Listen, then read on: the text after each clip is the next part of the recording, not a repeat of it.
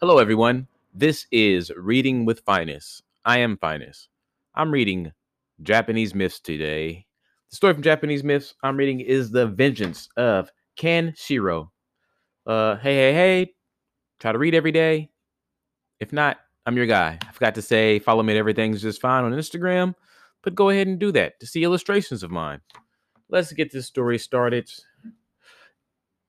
In the village of Fun Akami, there lived a devout old farmer called Kanshiro. Every year, the old man made various pilgrimages to certain shrines where he prayed and asked the blessings of the deities. At last, however, he became so infirm that he realized that his earthly days were numbered and that he would probably only have strength to pay one more visit to the great shrine at Issy. Yeah. When the people of the village heard this noble resolution, they generously gave him a sum of money in order that the respected old farmer might present it to the sacred shrine. Kenshiro set off upon his pilgrimage, carrying the money in a bag, which he hung around his neck. The weather was extremely hot, and the heat and fatigue of the journey made the old man so ill that he was forced to remain for a few days in the village of Moyojo. He went to a small inn and asked Jimpachi, the innkeeper, to take care of his money, explaining that it was an offering to the good at the gods at Issy. Jimpachi took the money and assured the old man that he would take great care of it, and moreover, that he himself would attend upon him. On the sixth day, the old man, though still far from well, paid his bill, took the bag from the innkeeper, and proceeded on his journey. As Kenshiro preserved many pilgrims in the vicinity, he did not look into the bag, but carefully concealed it in a sack containing spare remnant of and food. He did what? Carefully concealed in a sack containing. Okay. When Kenshiro at length rested under a pine tree, he took out the bag and looked inside. Alas, the money had been stolen, and stones of the same weight inserted in its place. The old man hastily returned to the innkeep and begged him to restore the money. Jinpachi grew extremely angry and gave him a severe beating. The poor old man crawled away from the village, and 3 days later, with indomitably indomitable courage, he succeeded in reaching the sacred shrine at Issy. He sold his property in order to refund the money his good neighbors had given him, and with what remained, he continued his pilgrimage, till at last he was forced to beg for food.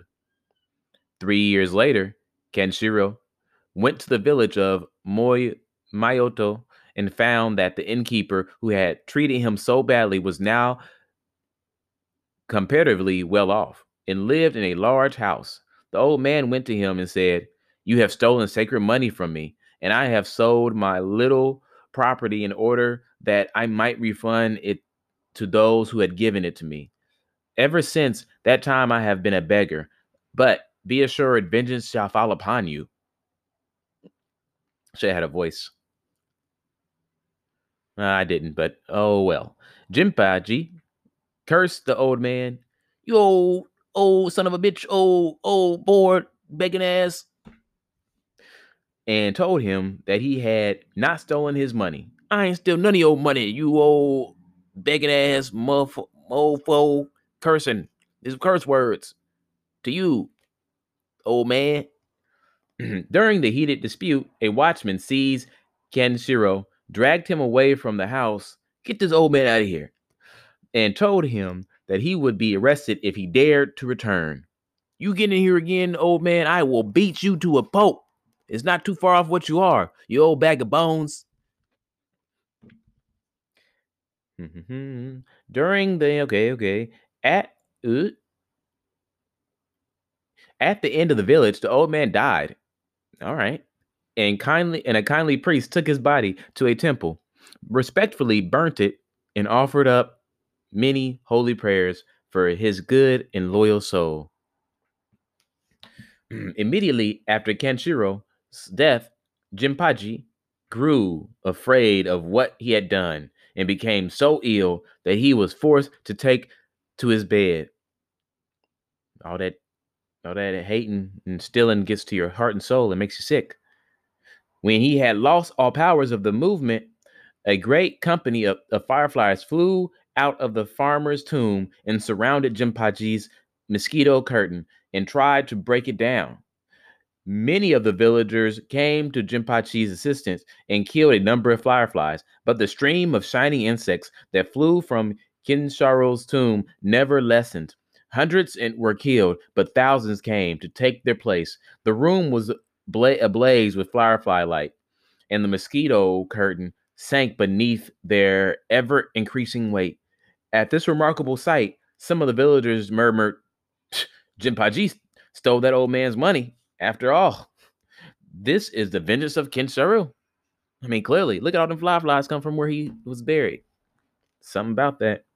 Even while they spoke, the curtain broke and the fireflies rushed into the eyes, ears, mouth, nose, and I'm sure other holes of the not of the terrified Jinpachi.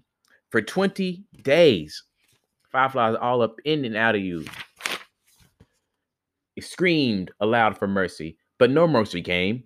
Thicker and thicker grew the stream of flashing, angry insects, till at last they killed the wicked Jinpachi.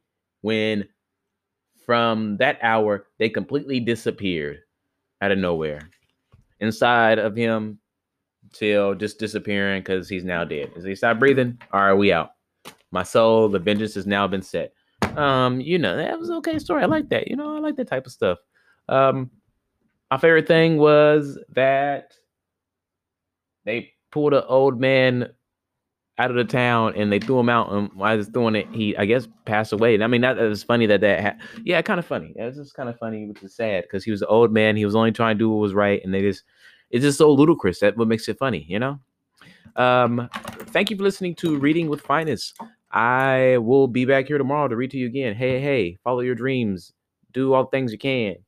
Yeah. But do do do do do do do do do do do.